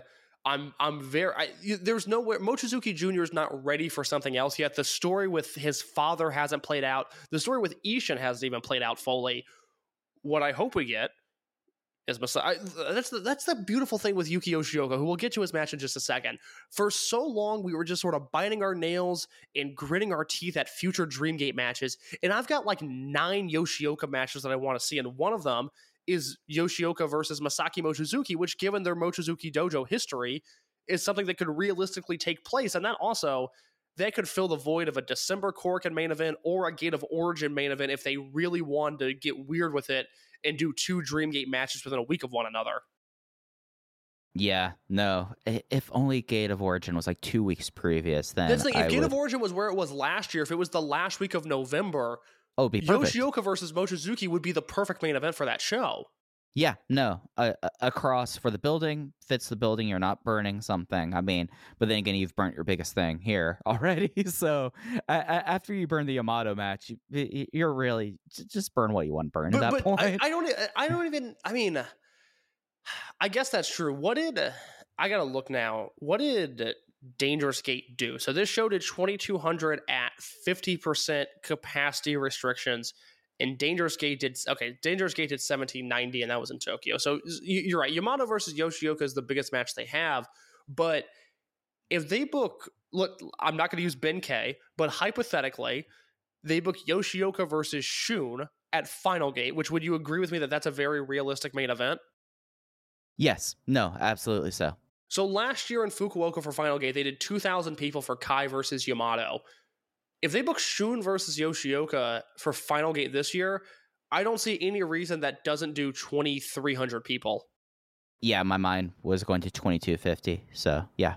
No, I'm with you on that. And unless they decide to go half capacity for cheering, you know? Which I hope they do. I mean, going forward, the tough thing with Dragongate is going to be that because they are the number 2 promotion in Japan, just to get that out there, their Korakuen business is so strong. They're putting in about 1,200 every month in Korakuen, which is not a complete sellout, even in the way that they're running it, but is so much stronger than, obviously what Noah's doing. Noah doing closer to 2 AW numbers than Dragongate numbers. All Japan is 800 or 900. They're rarely cracking 1,000. The problem with Dragongate is that if they want Shuriken Korakuen Hall, they're going to have to go back down to 700 fans. And that, I understand the argument of, well, if the atmosphere improves, maybe you can get people that aren't currently watching to get invested. But it's really hard at this current time in the Japanese economy and the wrestling economy specifically to turn away 500 paying customers. Yeah, especially so since you are the largest independently run promotion in the country too. So New Japan makes perfect sense why they would go to cheering in Korakuen, because they make up money in other ways, and they're also there all the time. That's the thing. I mean, Dragongate has 2 Korakuen shows coming up in December, and I would be all about it if they decided to sell 700 tickets, but that's not going to be the case. It's going to be really hard for Dragongate to move away from that, because they're there, twice in December, twice in January, and once a month throughout the rest of the year. Yeah. So I mean, what you would be proposing essentially is, let's say 1,200 is the line. So you're losing 500 seats, and I would put them at 16 shows in Korakuen each year. They've been adding a couple more 2 months there, but 16 there. So you're talking about 8,000 tickets, which Dragongate, I mean, you can't really say like the average is like ticket sale price. I don't know off the top of my head there, but let's just say about $50 there out of that 8,000 tickets. Like the amount of money you would be giving up when you're talking about this, when you forecast it out, you just can't make that decision. Like you're basically giving up half of your Korakuen revenue. And that's not including, merch that, Dragongate moves more than just about anybody. Again, other than New Japan, they move more merch than anybody. So it's not going to be advantageous for them to move in that direction, even if that's what, we both want. And obviously, their Osaka business has been so strong. Obviously here doing what they did, I've monitored it extremely closely. Their Osaka number 2 shows have skyrocketed since Yoshioka took hold of the Dreamgate belt this summer. That's going to be another one. I know GLEAT is running their first cheering show in Osaka number 2 in January. I don't know the timeline for Dragongate running cheering shows there, because I think it's going to eat into their ticket sales. The only thing we can hope for is that until something drastic changes in Japan, which is bigger than wrestling, that we get, Dead or Alive, Kobe, Dangerous Gate, Gate of Destiny, and Final Gate as cheering shows. And hopefully, by this time next year, we're not having this conversation. Things are just back to as normal as they can get. But from a business perspective, Dragongate is another position of being, too small to be big, too big to be small, and the current restrictions, the way they're set up, favor them running clap crowds instead of cheering crowds. Yeah, and unless like it, honestly, the way that they get back to clap crowds or cheering crowds in Cork every month, no restrictions. Like until like the restrictions are like, okay, old capacity was 15, until they're like, okay, you can sell 1,500 tickets and cheer, or you can go completely full capacity, no, with clapping. Until they do that, this is what's going to happen. Because until it reaches a point where they can't sell any more tickets, a company in this position should always choose to sell tickets. As you're saying, I think it's entirely unrealistic to think that this is like a growth time in the Japanese wrestling economy. This is consolidation at this point. It's not growth. No, the Japanese wrestling has never been in a worse state, and New Japan is doing well, but not as well as they were doing, and Dragongate is doing well, but not as well as they were doing, and Stardom is showing very little growth, and Noah they will collapse within a year. I mean, I'm not saying they're going to be out of business, but I have no hope in Noah's business endeavors. The Japanese wrestling scene is very dark right now. Yeah, but you know what wasn't dark, Case? What's that? That was our Open the Dragongate main event, with Yuki Yoshioka making his third successful defense, defeating the ace of the company, Yamato, with the frog splash in 23 minutes and 8 seconds. No challenger came out for Yoshioka coming up, but it seems like with his promos, he's going to continue going the former champion's path for future challengers. I think Jay said it best. I stole Striga's words earlier, and here I will take the words that Jay said. When at the end of the broadcast, he said, Yamato knows he can rest easy now because Yuki has got it from here. And I don't want to get into who's the ace, who isn't, who's the face of the company, who's the figurehead and all that stuff. But if for some reason anybody was doubting whether or not Yuki Yoshioka can lead this company into the future, I mean, I've for months now supplied the listeners with data that says, no, people are really into him. He's catching on. This show being his finest work yet. This match was a work of art, and Yuki Yoshioka was just a top-level elite 1% type professional wrestler in this match. Yeah, this was like, eventually one day, Yamato will have like that match. Where you're talking about like the ace, like, oh, Yuki has it from here. Eventually, he'll have that kind of match. But until those kind of matches happen, until like that official like crossing, changing of the guard, this is as close to the feeling of that without it actually being it. I mean, Yamato's much better health than a lot of people on the roster at his age, so I'm not concerned about that. But really, like, just work this like the smart way. Slow paced open that Yoshioka showed that Yuki's gonna, if Yamato's gonna grapple, Yuki's gonna grapple, and I enjoy that usually more than I do for Yamato matches. Yamato's ribs were taped, which became kind of a thing throughout the match, and yeah, I do not like this match as much as the Ada match at Dangerous Gate, but this was another incredibly strong, incredibly confirming match with Yuki Yoshioka at the forefront of the company. Did you like this match more than their King of Gate match? I don't think so, because I think that was my match of the tournament. That was really good. That was the thing. That King of Gate match was really concise. I mean, that felt like a G1 sprint, prime G1 style of match.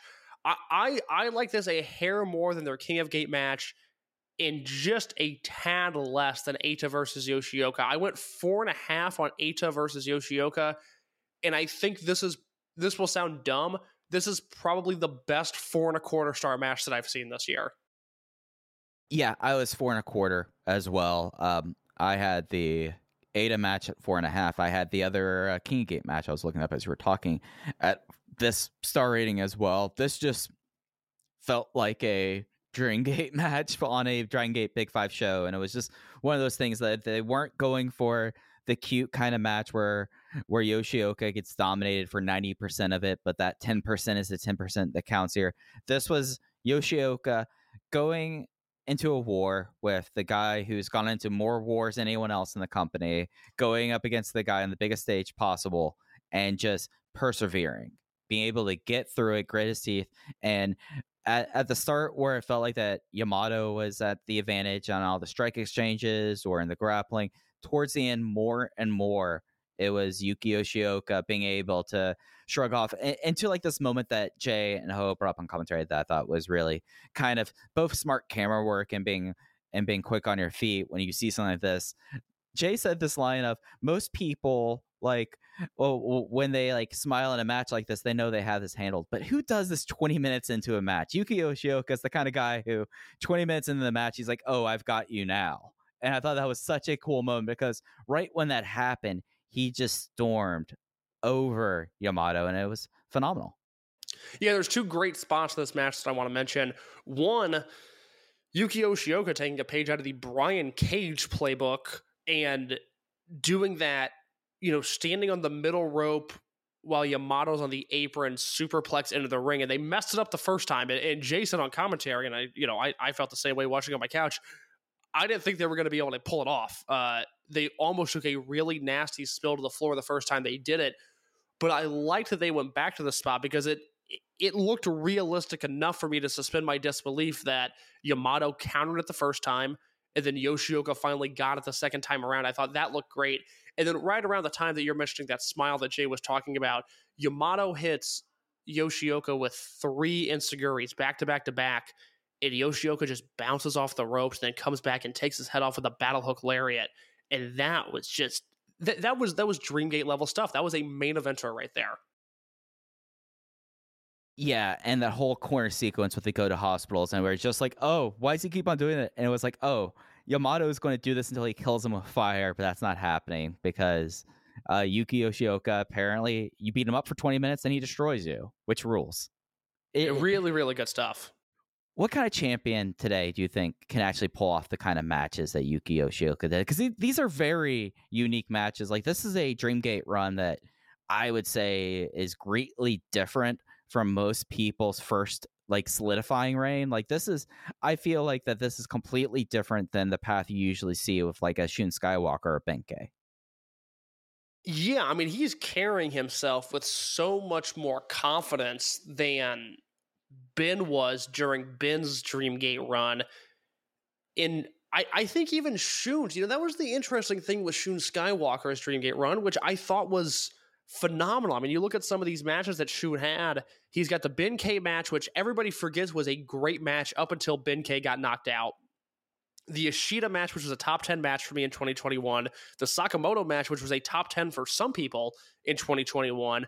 The Kakuta match, which was unfortunate. And then the KZ match right until, right before he lost to Yamato.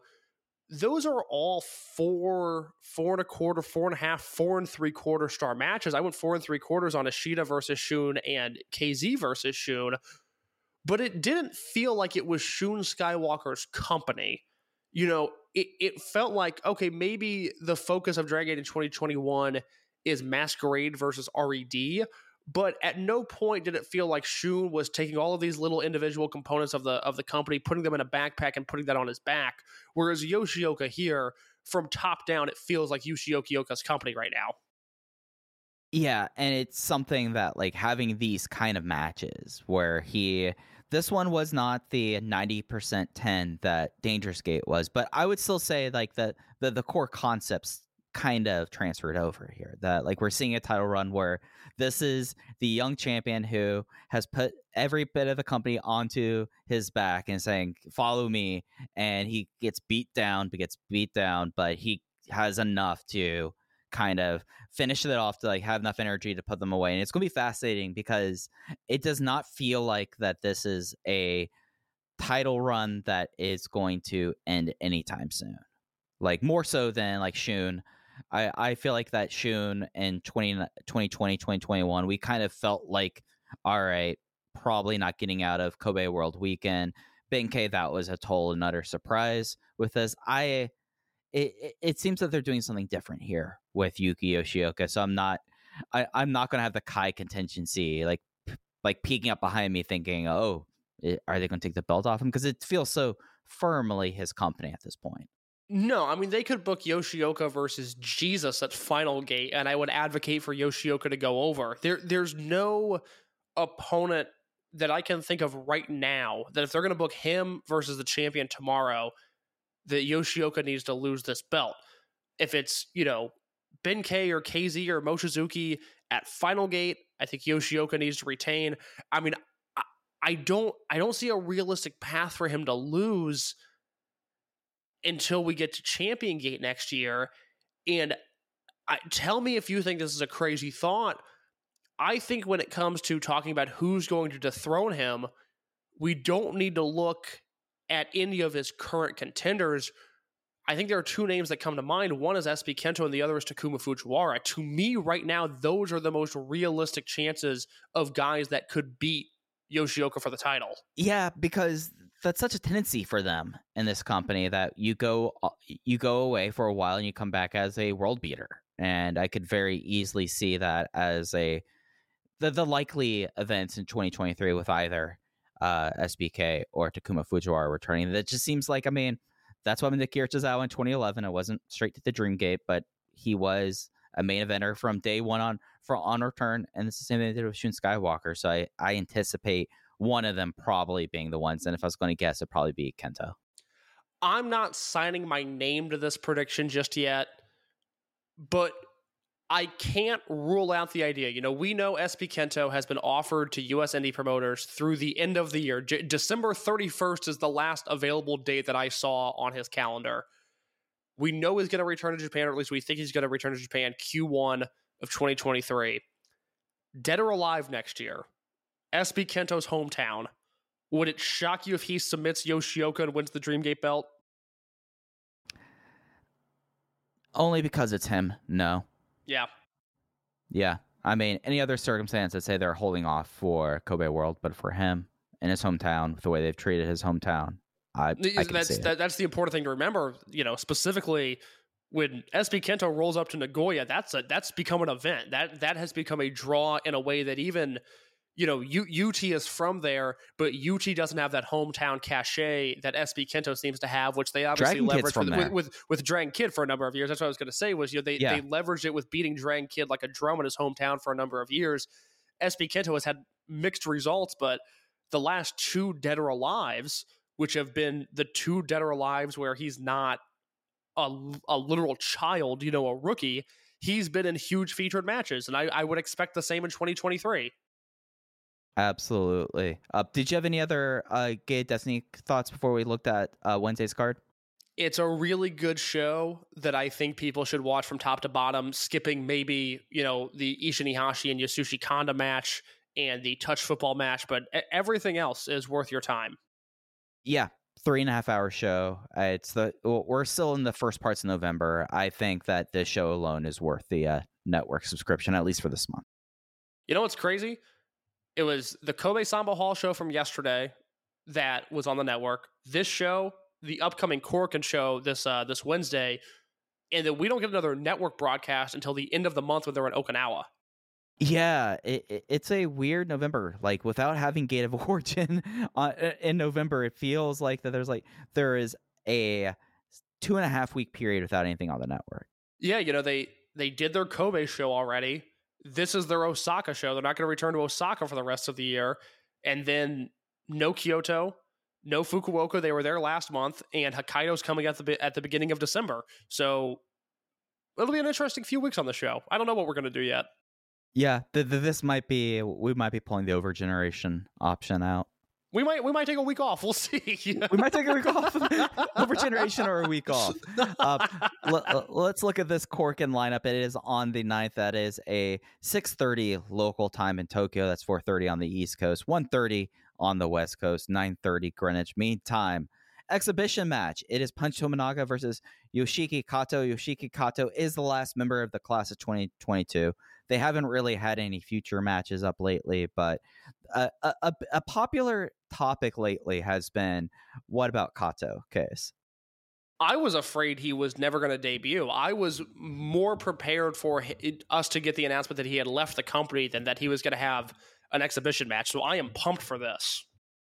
Yeah, and especially saying that if they want to get him out with a 22 debut date, they kind of got to find a place to debut Kato soon.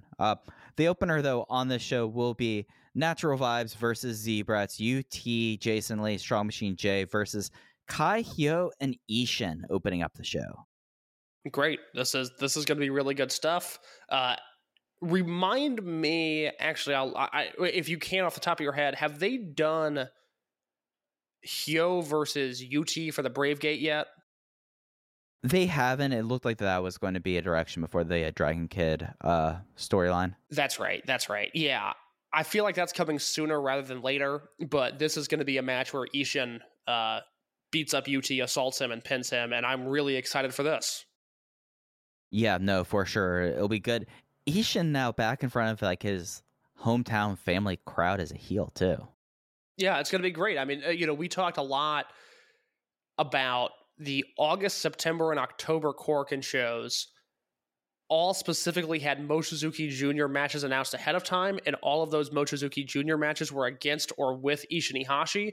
And from the people we've talked to, we've been led to believe, those were drawing matches. People bought tickets to see that sort of stuff. Ishin as a heel in Tokyo is going to be very interesting to see. Again, I wish there were vocal crowds, but we'll deal with this. Match 2 is a tag match. This has a lot of Ryukyu Dragon, as there will be in Okinawa, home of Ryukyu Dragon, later on in the month, as it's Shisa Boy with Tilan Shisa versus Gurken Mask and Tarami Saber. Whew, Jesus Christ. Match 3 is Ultimo Genki Horiguchi Kenichiro Arai versus Konamawa Ichikawa, Yosuke Samurai, and Ho-Ho Loon. Whew, Jesus Christ. Match 4 is the singles match that Case talked about earlier on. Don Fuji versus Mochizuki Jr. Gut check time. This is going to be sick. I'm really excited for this. I talked exiting Kobe World about how I think there's an unexplored direction there with M3K versus Don Fuji and Don Fuji versus Mochizuki Jr. specifically. I'm really excited for this because I think we're going to get some sort of angle with Masaki Mochizuki getting involved because his best friend is going to be assaulting his son. And I think that's really interesting. I don't know where this match is going to go. I think it's going to be a great match, and I think there's going to be a great angle that comes of it. Yeah, man. I don't like seeing Mochi Fuji fight. I really don't. I would love that. I'm trying to think of, who would... They got to do a 2 versus 2 at some point of Masaki Mochizuki and Mochizuki Jr. versus Don Fuji, and who is my question? Who would team with Fuji there? Would it be Kondo? That doesn't... Historically... Fuda. Oh, Fuda's a good one. Yeah, I don't want Mochizuki's versus the Bicycle Brothers. I could see them doing that. I don't want that. Yeah, no. We got a Bicycle Brothers revivals in 2 straight years, Case. I think we're good with Bicycle Brothers for a while. But I'm just trying to think of the other historic Fuji tag teams, and it's Mochi Fuji and it's Fuji and Saito. Yeah, no, those are the only really teams you can do for that. Unless they bring in Taru. I was going to say, why? It's a shame Shima left. Wouldn't you like to see Fuji and Shima versus the Mochizukis? Yeah, that'd be a great thing. But, be great? People make decisions and choices, Case, and they might be they might be over 6-year-old choices and decisions, but you got to live with them. If they bring in Shima just to do a match 4 on a Korakuen Hall show, and it's like a prolonged angle to just give M3K some spotlights. I am led to believe that would do the exact same attendance as if Shima came in up top. Jesus, all right, that was cold. Hey, Mike, it's Wrestling Observer Hall of Fame season. Watch your mouth when it comes to Shima. We have bigger fish to fry. Hey, I mean, talking about cold, but and being left out in the cold. Match 5. Oh, that's right. I forgot. Match 5. Yama Kid is back. The 2 surviving members of High End, Yamato and Dragon Kid, are going against Takashi Yoshida and Problem Dragon. Is this to set up Takashi Yoshida joining High End? I don't know. I don't know. I don't like this. I'm fine with the garbage matches 2 and 3, but I needed this to be something a little bit better. Sorry. Yeah, I look at this, and I look at how the show's set up, and they are banking so much in the 3-way that the rest of the card is super light this week. Not match 6, though. No, not match 6, but it is the Eita and Takuma Fujiwara. We talked about this a little bit earlier. They are teaming against Naruki Doi and Shuji Kondo. That's a lot. There's a lot to sink my teeth into. I mean, you have Ada and Fujiwara, of course, they're clearly connected. You have Doi and Kondo. I mean, both of those guys, T2P guys. Doi was a little bit later in the class. Kondo, of course, was the original power fighter of the class, him and Owashi. There's just a lot of angles, I feel like, into this little tag match. Yeah, well, I mean, we start the bidding at 4.5 stars here. You know, Shuji Kondo.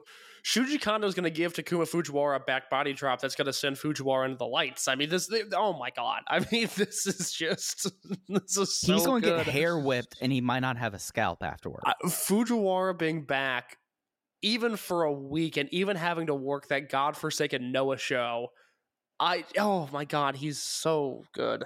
It's just the possibilities are endless. It's just he just makes wrestling better when he's around.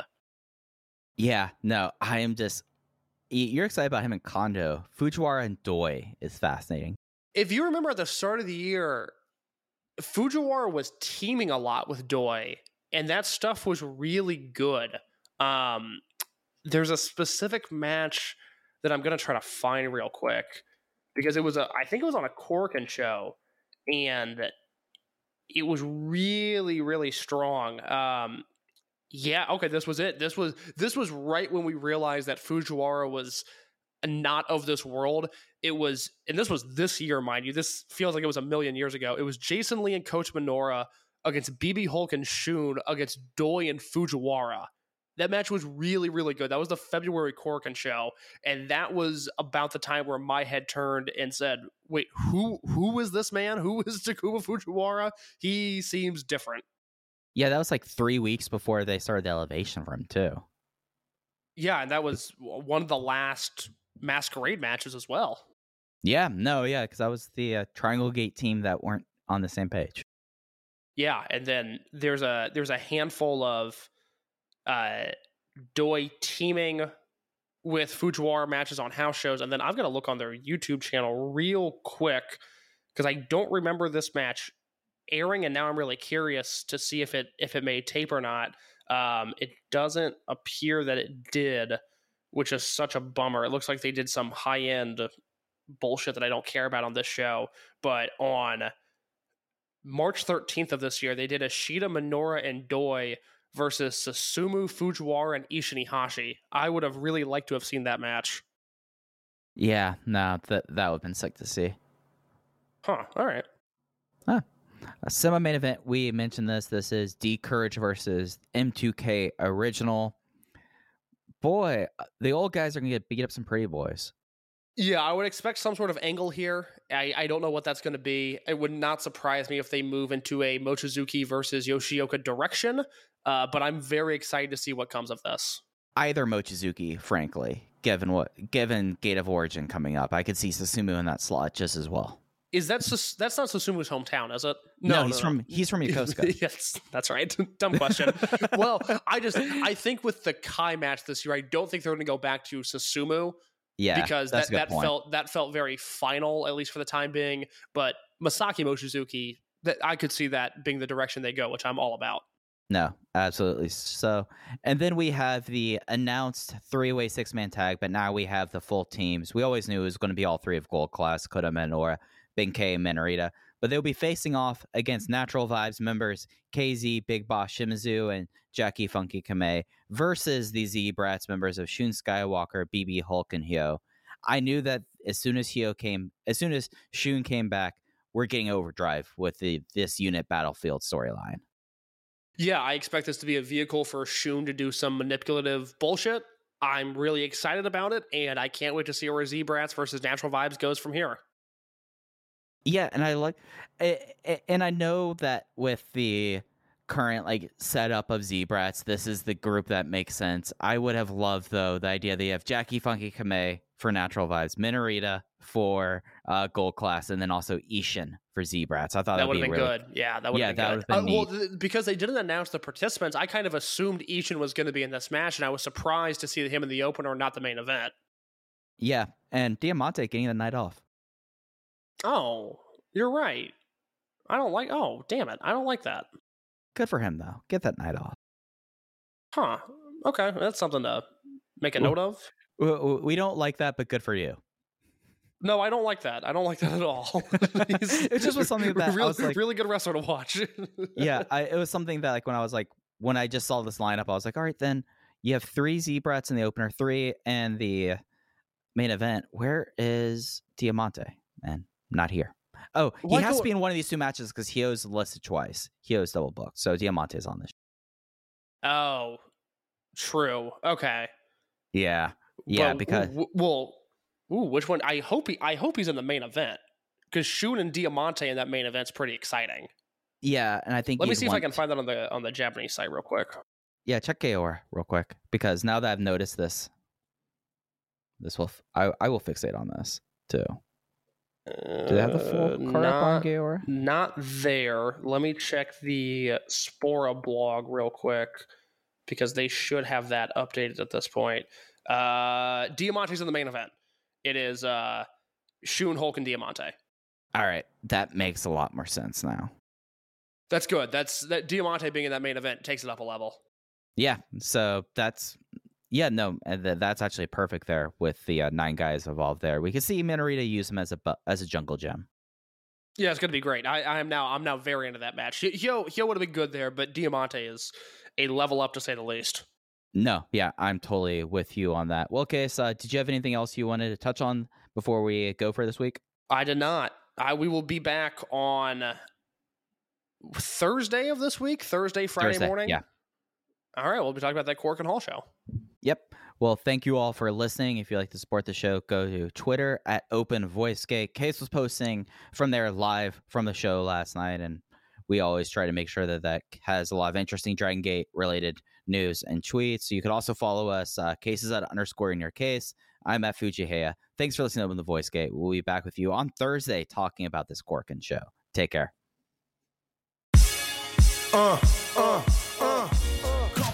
Hey now, it's Mike Gilbert, host of the Mike and JD Show, right here on the Voices of Wrestling Podcasting Network. Join JD by God Oliva and myself every Thursday night live on the Voices of Wrestling YouTube channel at 11:30 p.m. Eastern Standard Time, as we stay up all night discussing all the hottest stories in professional wrestling. You can also check us out right here on the Voices of Wrestling podcasting feed, or you can subscribe to the Mike and JD Show feed. Now, enjoy the show. BetMGM has an unreal deal for sports fans in Virginia. Turn $5 into $150 instantly when you place your first wager at BetMGM. Simply download the BetMGM app and sign up using code Champion150. Then, place a $5 wager on any sport. You'll receive $150 in bonus bets, regardless of your wager's outcome. And if you think the fun stops there, the king of sportsbooks has plenty of surprises in store. Check out daily promotions, same-game parlays, live bets, and so much more. Download the app in Virginia today and get $150 in bonus bets instantly from your first wager. Only at BetMGM. BetMGM and GameSense remind you to play responsibly. See BetMGM.com for terms. 21 plus only. Virginia only. New customer offer. Subject to eligibility requirements. Rewards are non-withdrawable bonus bets that expire in 7 days. Please gamble responsibly. Gambling problem? Call 1-800-GAMBLER. Promotional offer not available in Washington, D.C. What's so special about Hero Bread's soft, fluffy, and delicious breads, buns, and tortillas? These ultra-low net-carb baked goods contain 0 sugar, fewer calories, and more protein than the leading brands, and are high in fiber to support gut health. Shop now at Hero.co.